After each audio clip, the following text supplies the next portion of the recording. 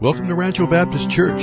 This message was brought to you by the gifts and love offerings of the people of Rancho Baptist Church in Temecula, California. Pastor Jason Swanson is our senior pastor here at RBC, and this message was recorded during our regular Sunday morning services. And today Jason is in part 2 of his Christmas series here in 2018. In a sermon he's entitled, The God Who Favors. Turn in your Bibles to Luke chapter 1 again, and we're looking at verses 26 through 38. Here's Jason. Well, good morning again. I am Pastor Jason, the senior pastor here, and we are taking a little bit of time out of the book of Acts in order to prepare our hearts for this Christmas season so that we would remember the reason for the season and that we would be reminded of the significance of that baby born in a manger. In particular, today we're going to look at Luke chapter 1, verses 26 to 38. And as I was preparing for this message this week, I kept being reminded of 2 instances where I saw this text of Scripture taught. Actually, quite a number of years ago. One of them was when we came home on home assignment, and I was watching the television, and a very prominent pastor from a big church was making his way, honestly, expositionally through this text of Scripture. And when he got to the virgin birth, he stopped and he said, I know this is difficult to understand. And I know that some of you, perhaps you just don't think this was possible. And he said, that's okay. That's okay if you don't believe that this happened. What's really important is that Jesus died on the cross for you. And that you believe that. As long as you believe that, that's good. And I walked away going, no, that's not good. No, that's very not good. Don't say that. Because that isn't what God's Word says. Why would God communicate this to us in order for us to say, oh, you don't have to believe this? Because this is what frames all of the coming of the Lord and makes sense and allows us to understand how He could be without sin, born of a virgin. Then my mind also goes back to a time in our village in Papua New Guinea when we were serving as missionaries, as a group came in to our village and requested that they could teach. And it was around Christmas time, and so they opened up Luke and they came to this passage. And they taught from this passage, and what they said was that you have to believe that Mary was God in order to be saved. They said that the only reason why Jesus was sinless was because Mary was sinless. And they were totally off.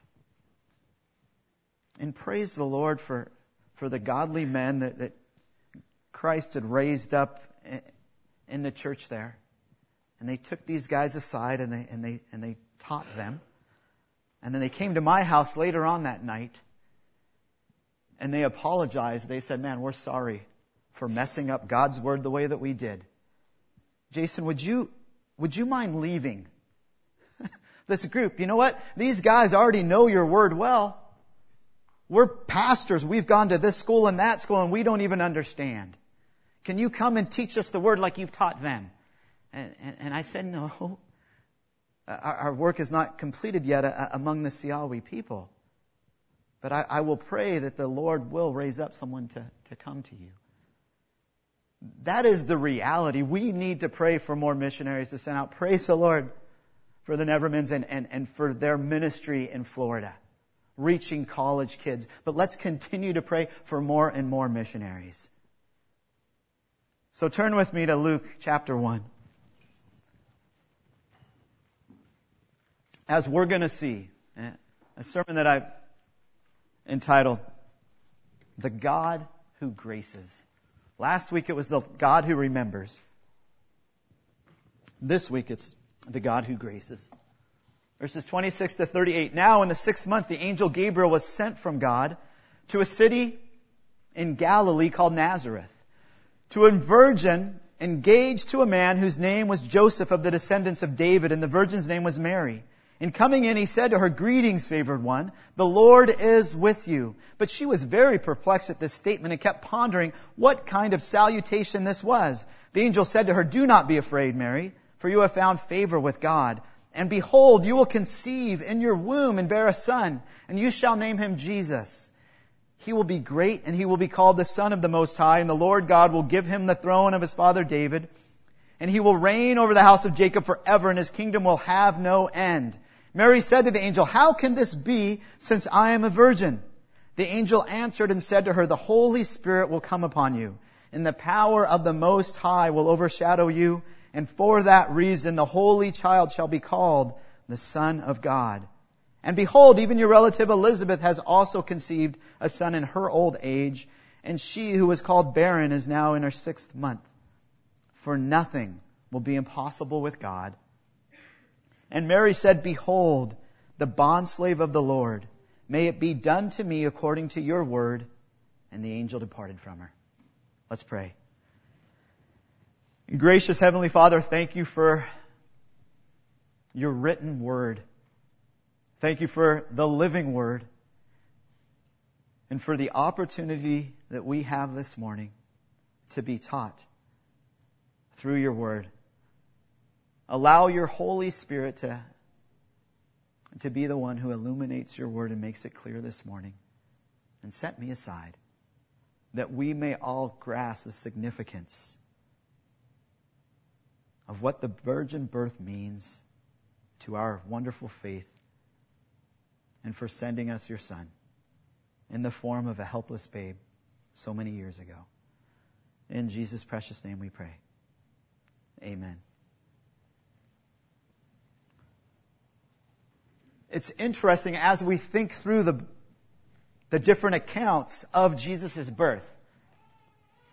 Whether we were going to look at the Gospel of Matthew or we're looking at Luke, what we see is we see lots of verses dedicated to the time before the birth of Jesus, lots of verses dedicated to the time after Jesus, but when it comes to the actual birth of Jesus Christ, there's not many verses about it. In fact, we're going to see next week, it's only a verse and a half. In Luke chapter 2, 6-7, where it says this, "The days were completed for her to give birth, and she gave birth to her firstborn son." That's it. That's all that it gives us as far as the depiction of exactly what happened when he was born. The emphasis of Luke and Matthew 2 actually is not in describing the actual birth of Jesus itself, as vital as that is to the outworking of God's plan of redemption. And that is vital. But the emphasis is clearly more on how the events before and after the birth demonstrate how God is actively fulfilling His word in providing salvation and redemption for His people through the incarnation of His Son, in particular, as we're going to see today, through the virgin birth.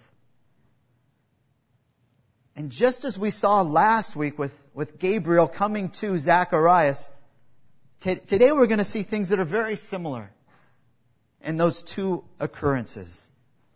We're going to see, yes, that there is an angel that comes, and it's actually the same angel. And his name is Gabriel. We'll see that when he comes, there's confusion or perplexity on the part of the one who the angel's visiting. We're going to see that there's a heavenly message delivered. We're going to see an objection raised to that particular message. And then finally, we're going to see reassurance and a sign given. But I think too, as I tried to bring out last week, we need to also recognize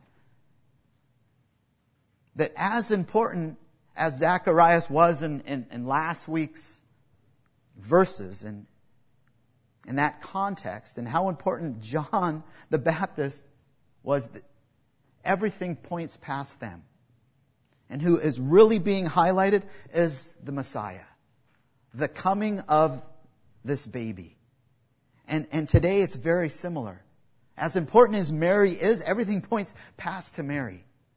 And it points to this. It points to the God who graces. And what this is all about is God gracing Mary and God gracing mankind. And it reveals to us just how important this idea of the virgin birth is. Because how could someone be born of human flesh and truly be one of us without being sinful as all the rest of us are? And it's only through the miracle of the virgin birth that can be accomplished. So God reveals to us exactly how the virgin birth is to take place before the virgin birth ever happens. Why? Because God is a God who we will see. He's a God who sends, a God who graces, and a God who answers. So let's see exactly how God has made himself known. First, through the God who sends. Verses 26 and 27. Now in the 6th month, the angel Gabriel was sent from God to a city in Galilee called Nazareth, to a virgin engaged to a man whose name was Joseph, of the descendants of David, and the virgin's name was Mary. The first thing that we notice is there's a tie-in. There's a tie-in from what we saw last week happening with the angel Gabriel and Zacharias, and from what we see happening now. He relates it to the 6-month period that has transpired since Gabriel went to Zacharias and Elizabeth has gotten pregnant. Now she's been pregnant for 6 months. It's tying those two in one with another, showing that they're not distinct and among themselves. They fit into a picture with one another. And actually what happened with Zacharias was pointing forward to this day. All pointing forward to this day. Just as John the Baptist will be pointing forward to the Christ, to the Messiah. And just as we saw last week, we see this week that this angel Gabriel, he didn't come of his own volition. It wasn't his plan of redemption. It wasn't his idea. He was sent. He is a servant. He is sent by God according to God's providence, according to God's plan of redemption. And this is all unfolding right now as part of God's plan. But look at the city that he goes to. He goes to the city called Nazareth, which is so small that he has to actually articulate what region it's in, because nobody would even know about it. This again speaks of God's grace, that he would reach down not to a great big city such as Jerusalem, but that he would reach down to the small little city of Nazareth that nobody would even know about, so much so that he'd have to make a declaration as to what region Nazareth was in. And then we see this depiction of who exactly the angel Gabriel was coming to. To a virgin. That's how he delineates her right from the start. He's emphasizing exactly what kind of state she was in. Why? Because this separates Mary from everyone else. From all these other women that we could see had important births throughout the Scriptures. Even pointing back to last week and thinking through Elizabeth. Why? Because Elizabeth was married. She was not a virgin. And if we go back further to Sarah, we would say the same thing.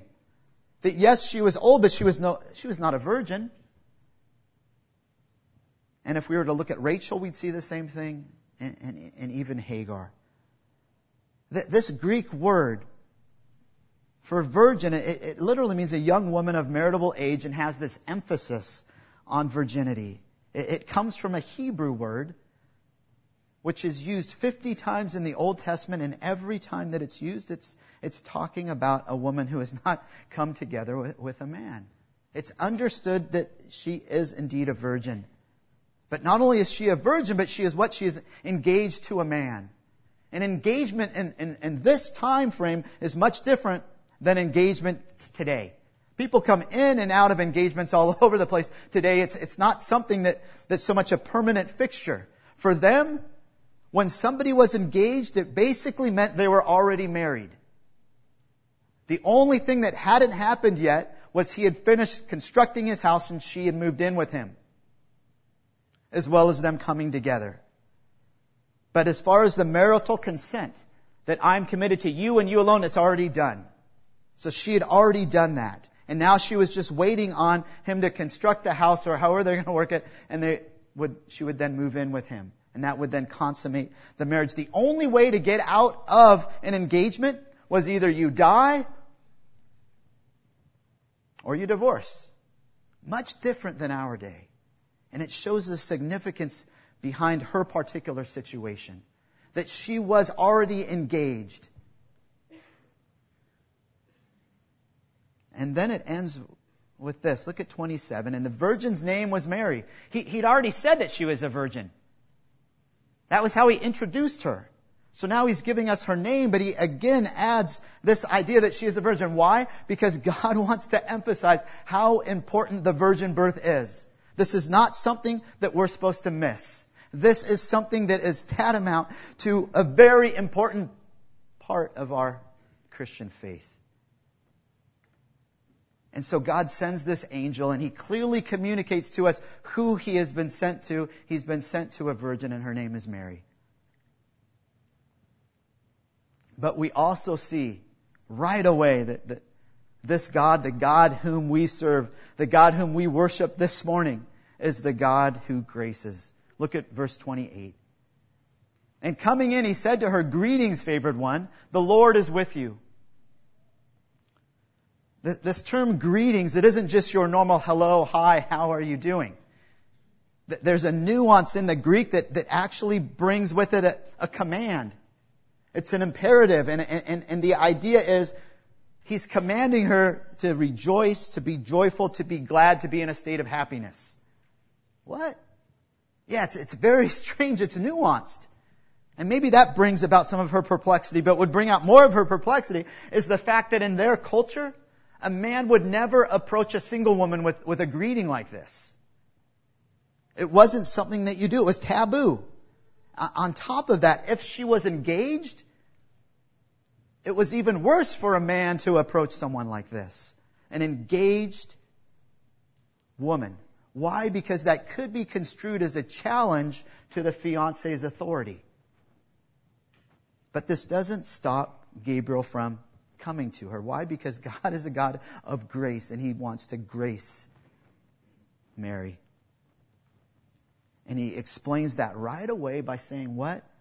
Favored one. It means to cause to be the recipient of a benefit, to bestow favor upon, to favor highly, or literally to bless. It's the word grace. That you are the graced one. Grace given without any view of earning it. It's the same word used in Ephesians 1:6 where it says, "For His glorious grace which He has freely given." Literally what Gabriel is saying is "Good morning, Mary, you who are being graced." And then he says this, "The Lord is with you." If everything else hadn't already just thrown her into a major state of confusion, this would have as well. The Lord is with you. That's curious. It's the power of God as creator, but also joined with His authority. That He has the right to tell you what to do. Why? Because He is your creator, and He is the authority over everything. And yet, this angel says, this God is with you. And no doubt she's thinking, well, what do you mean He's with me? For over 400 years, we haven't heard anything from Him. And now all of a sudden He's showing up to me here in this place? No doubt this confused her. And I believe what Gabriel was trying to get across is it's not that he was trying to direct her to a what, but to a whom. That this is a personal God, and that He was on a journey being sent from Him, a mission from God to grace her. That just as Moses had received God's unexpected, His undeserved, and His overwhelming grace, now Mary received that grace as well. You know, I've heard the term before that when people speak of Mary, they call her the mother of grace. She's not the mother of grace. She's not the author of grace. She's the daughter of grace. She's been given grace by the Heavenly Father. And she is blessed among women, no doubt. But she is not the author of grace. And the wording that he uses here is very similar to Judges 6:12 in Gideon, where God approaches Gideon and says, "Hey, I'm going to use you. I'm with you." And you know what Gideon's response? He's like, "Wait, what do you mean you're with me? Where have you been? The Midianites have taken over everything." And in much the same way, with that kind of perplexed state that Gideon was in, we see that with Mary. Look at Look at verse 29. But she was very perplexed at this statement and kept pondering what kind of salutation this was. So we see the word but as in contrast to the wonderful good news that Gabriel had just given her. She's not rejoicing. She's not seeing this as something oh so great at this point. Why? Because she's perplexed. That means to be disturbed wholly, to be agitated as with coming to an alarm. Some translations translate it as greatly troubled. And actually this word is stronger than the word that we saw last week to describe Zacharias as being fearful. The angel had come and totally confused her and brought her into this great state of perplexion where she is incredibly troubled, greatly perplexed. But notice the cause for her perplexity. Why she is so confused. It's not or why she's even fearful, if you want to look at it as that, as being troubled. There is that perspective as well. It's not because she's come in face to face with this holy angel as it was with Zacharias. The reason why she is so troubled is over his words. His words, she just can't seem to figure it out. What is God thinking? What do you mean He's graced me? And praise the Lord that God doesn't keep Mary in this state of confusion and trouble for long. As the angel responds to her in verse 30. The angel said to her, "Do not be afraid, Mary, for you have found favor with God." Again, he makes this much more personal than he made it with Zacharias, where all he said to Zacharias was his name. Here, after saying her name, he then singles her out and says, "You, Mary." As opposed to all the other women that God could have chosen, He has chosen you. And He has graced you. You have found favor. It's more the idea, now you have discovered that you are now in the state of God giving you grace. She hadn't done anything to deserve this. God had just freely given it to her. And notice too that God's answer to her perplexity, to her being so greatly troubled, is grace. God's grace being displayed to her. And next He tells her exactly how this grace is going to be manifested. How it's going to work itself out. Look at verse 31. "And behold, you will conceive in your womb and bear a son. And you shall call him Jesus." This word conceive in your womb, it's to become pregnant. It's a technical term.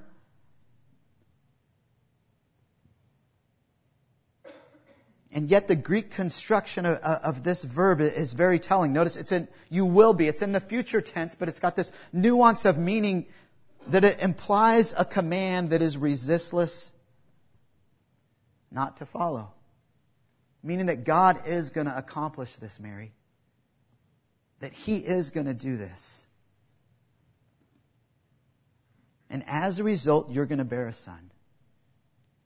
And you shall name him Jesus. This again is quite different than what we saw last week. Where Zacharias, as the father, was told, okay, you need to name him John. Now, instead of approaching the father, he comes to Mary. Why? Because Joseph is not Jesus' father. That's the whole point. Jesus has no human father. Yes, later, Joseph will adopt him as his son, and then he'll have full rights. But humanly speaking, Jesus has no father, so it makes perfect sense, and it actually adds to everything that God is trying to communicate, that He then sends this angel and tells Mary, hey, I know this kind of goes against normal culture and everything else, but you're going to be the one that names him. And you're going to name him Jesus. Why? Because there's significance behind that name. That name that is the name above all names. That is the transliteration of the Hebrew word Joshua, which means Yahweh saves. In Greek, very similar. It means God will save. Matthew pens it like this in 121, where he says that His name, Jesus, was given to Him because He will save His people from their sins. That is why she is to name Him that. And Gabriel tells her, not just the name, But then he makes 5 predictions about this Jesus, whom she will bear. Look at verses 32 to 33, and we see 5 predictions. He will be great and will be called the Son of the Most High, and the Lord God will give him the throne of his father David, and he will reign over the house of Jacob forever, and his kingdom will have no end. The first prediction that we see is that he will be great. Notice that these are all given in the future tense, and it's emphatic. It will come to being. That he will be great. But notice this is different than what was said about John the Baptist, where it said he will be great in the Lord, or in the sight of the Lord. We don't see that with Jesus. Why? Because Jesus' greatness is unqualified. It's absolute. There's no condition attached to Jesus' greatness. It's not that he's going to only be great in the sight of the Lord. He is going to be great, period. End. Why? Because he is God. And he is like no other person ever born. Because he is God. And as being God, this is where he goes to the next with the next prediction. And he will be called the Son of the Most High. Again, this is pointing to the fact that he has equality with Yahweh. For in Jewish thought, when someone was called the son of someone, you were ascribing all of their qualities, all of their characteristics with that particular father. So in essence, what he is saying is that everything that God is, so will the Son be. Perfect in every aspect of his perfections, of his characteristics. As holy as Yahweh is, as righteous as Yahweh is, as glorious as Yahweh is. And the third prediction. The Lord God will give him the throne of his father David. Just as Jesus is from the descendant, from the line of David, and David was a king, Jesus will be the eternal king who reigns on David's throne in the millennium.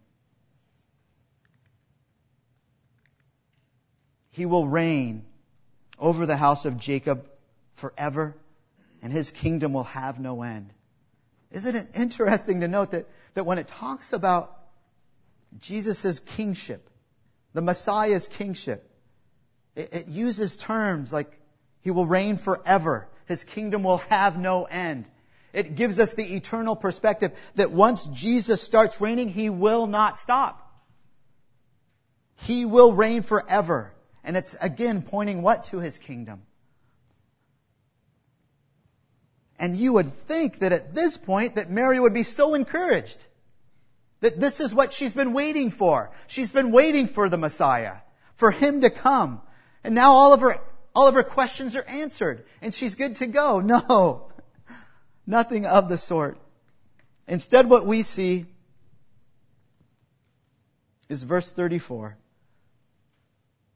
Instead of having all of her questions answered, it's actually produced bigger questions in her mind. Verse 34, Mary said to the angel, "How can this be since I am a virgin?"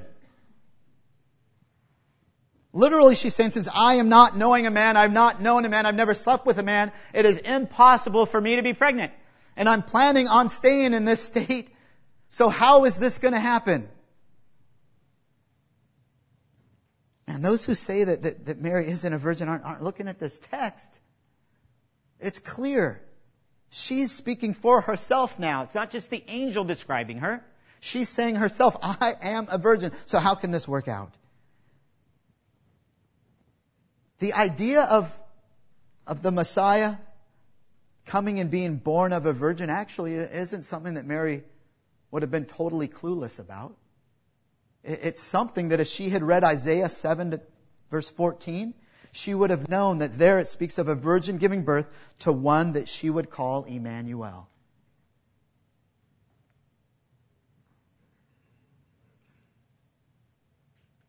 And so then what do we see next?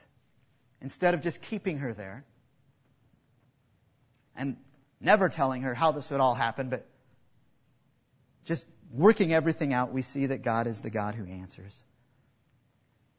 Verse 35, the angel answered and said to her, the Holy Spirit will come upon you, and the power of the Most High will overshadow you, and for that reason the Holy Child shall be called the Son of God. Remember Zacharias? He was rebuked. He was silenced because he questioned. And now Mary questions and there's no rebuke. Why is that? Because Zacharias needed convincing. He said, how can I be certain?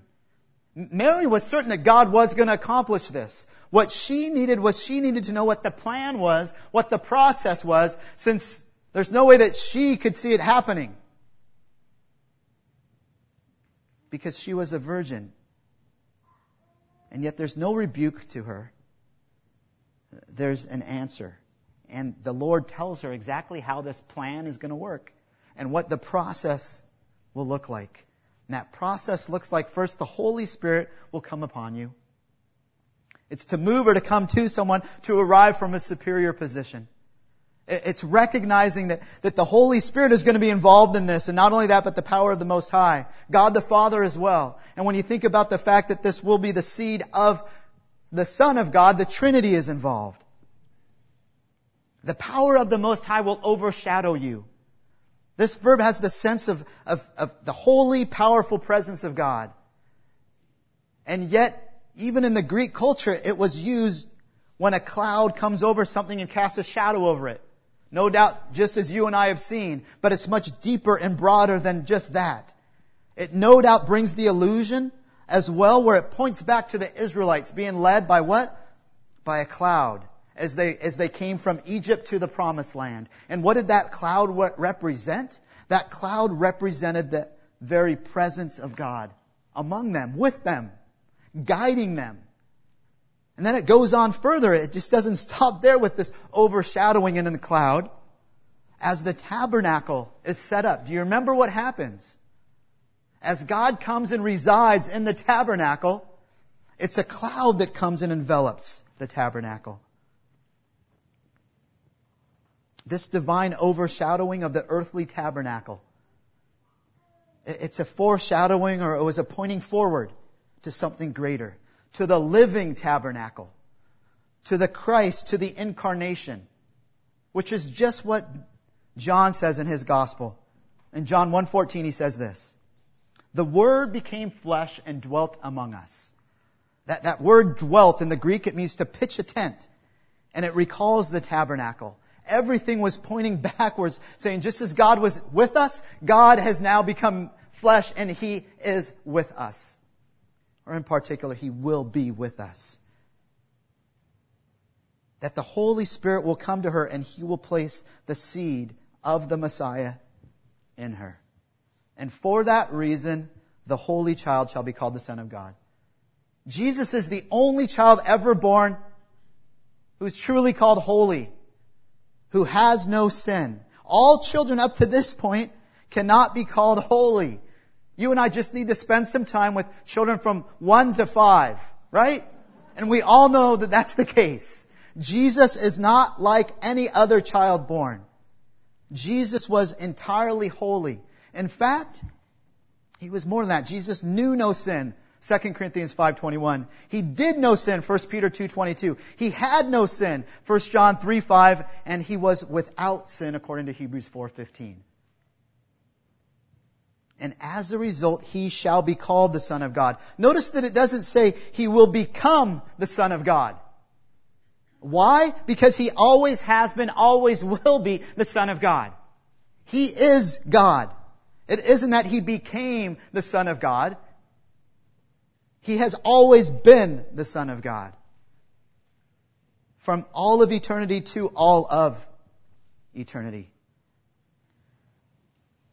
But notice that even though God doesn't tell Mary how this will happen exactly, He just says, okay, the Holy Spirit's going to come and you're going to be with this child. And even in that, this child's going to grow in you just like He's grown, like all mothers have ever had a baby grow in their wombs. This is exactly going to be the way it's going to work with you, Mary, even without having ever slept with a man. But He doesn't leave it at that. in verses 36 and 37, he continues to bless her more. As he gives her a sign and gives her a reminder of God's wonderful power. Verses 36 and 37. And behold, even your relative Elizabeth has also conceived a son in her old age, and she who is called barren is now in her 6th month. For nothing will be impossible with God. And isn't this just God's grace in action? She didn't ask for any kind of sign. She didn't ask for any confirmation, but God gives it to her. And he says that, okay, just as Zacharias was given a sign, and what was his sign? His sign was that his mouth was stopped. The sign that Mary is given is that her relative Elizabeth had conceived. And she no doubt knew Elizabeth, because we see right after this, she goes and visits her. To confirm it even more, and no doubt to help build her faith that what indeed the angel said was going to happen is going to happen. That it wasn't some weird dream that Mary had, but it was reality. And then think about this verse that it's just got to be one of the most powerful verses in Scripture. For nothing will be impossible with God. This points back, and this would point Mary back to Sarah. Do you remember when God comes and He tells Abraham and Sarah that they're going to have a child in their old age, and what does Mary do? She laughs. And then do you remember what God says? He says this in Genesis 18:14. Is anything too hard for the Lord? It's a very similar wording. That's a rhetorical question, and the implied answer is no, of course not. And that's exactly what the angel is telling Mary here. He's saying, in essence, okay, look, Mary. If this God that you serve, that I represent, that I'm His servant, if this God could do something like He did with Sarah way back when, and He could allow her to have a son, and if this same God who already has come to one of your relatives, Elizabeth, and blessed her and allowed her to become pregnant even in her old age, He most assuredly, Mary, is capable of allowing you as a virgin who has never slept with a man to get pregnant and to give birth to a son. Why? Because nothing is impossible with God. Nothing is impossible with God. How would you have responded in such an encounter? How would you have answered the Lord at this point? Or the angel Gabriel, if he had said this to you? Would you have said, oh sure, yes, you've got this, Lord? What? Yeah. Or would you have actually wavered in your faith and said, well, actually, can you clarify things a little bit more for me? Can you tell me exactly what day this is going to happen? Where I'm going to be? And is that the way that Mary responds? No. Look at verse 38. And Mary said, behold, the bondslave of the Lord, may it be done to me according to your word. And the angel departed from her. This first word that she says, behold, is kind of like the intention getter to let the angel know, man, I am listening, I get you, I understand. Listen, I am a servant of the Lord. Actually, she's saying more than that. When she says a bondslave, she's literally saying that she is a slave. And when she uses this term, back in this day, it signified someone who is totally submitted to whatever her master had for her, or for whatever master had for them as a slave. Total belonging and total submission. That's Mary's response. And I believe that she actually gives us a pretty good definition of faith in this. For Mary, the desire for God's Word to become reality in her life was the chief thing.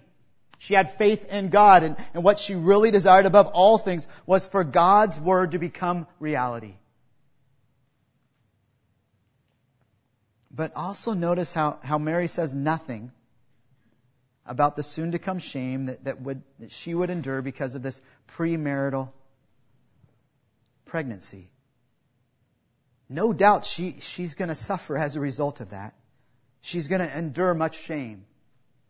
And yet when she responds, it says nothing about that. Why? Why would Mary respond like that? Because her submission to the Lord is one of a willing servant. Not a begrudging, reluctant, or resentful slave. Oh, that I would have a heart like that in my service to our King. You know, on the surface, as I started off saying, that these two stories that we've looked at, of these encounters with the angel Gabriel, that they seem so similar. As you really look at them deeper, you find that they're not so similar. That there are major differences between the two of them. Because Zachariah and Elizabeth, they had priestly credentials. Even though he might have not been one of the big, strong priests of Jerusalem, he still was a respected man. Mary, not at all. The place where Gabriel comes and visits Zachariah and Elizabeth was the temple. It was in Jerusalem. That's the Jewish religious and cultural center of all of their life. Nazareth, nobody even knows where Nazareth is. And as we're going to see next week when we're talking about the birth of our Lord, it's very similar. It's rustic and it's simple. Not the place where you would think a king would be born. Zachariah and Elizabeth are seen as examples of someone well respected in the Jewish history of Abraham and Sarah. Whereas Mary, she's more closely akin to Hagar and more of an enigma. And their responses as well are altogether different. As Zechariah responds on the basis of human possibilities and doubts what God promises, whereas Mary does not doubt but merely wonders how God is going to work this out, how He's going to accomplish His promises to her. And then in the end, when she does respond, she responds in faith and total submission. Let me close with some points to ponder. Just some things for us to consider on the basis of what we've seen today. Number one, consider what the angel Gabriel says to Mary. Nothing will be impossible with God. God did the impossible by becoming man. Praise God throughout this week as you consider how He accomplished the impossible by being born to a virgin, or of a virgin, so that through the birth of the baby born in a manger, salvation was made possible. Number two, consider the faith of Mary this week. What does Mary's faith teach you about taking God at His word, even if you do not understand how things may work out? And ask God to grow your faith in Him. Number three, consider how Mary says nothing about the soon-to-come shame that she will endure because of a premarital pregnancy, but fully submits to God's plan as a willing servant.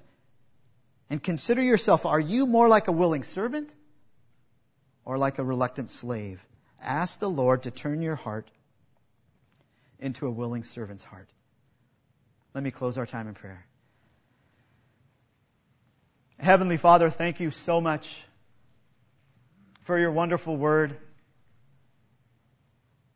for being such a gracious and loving God, for gracing Mary, and as a result, gracing all of us, Lord. If there is someone who does not know you as their Lord and Savior, Lord, I pray that you would save them now, that you would allow them to grasp the significance of this baby that was born in a manger, that they would repent, that they would see their need for a Savior, that Jesus lived a perfect life, that He was sinless, that He was the spotless Lamb of God,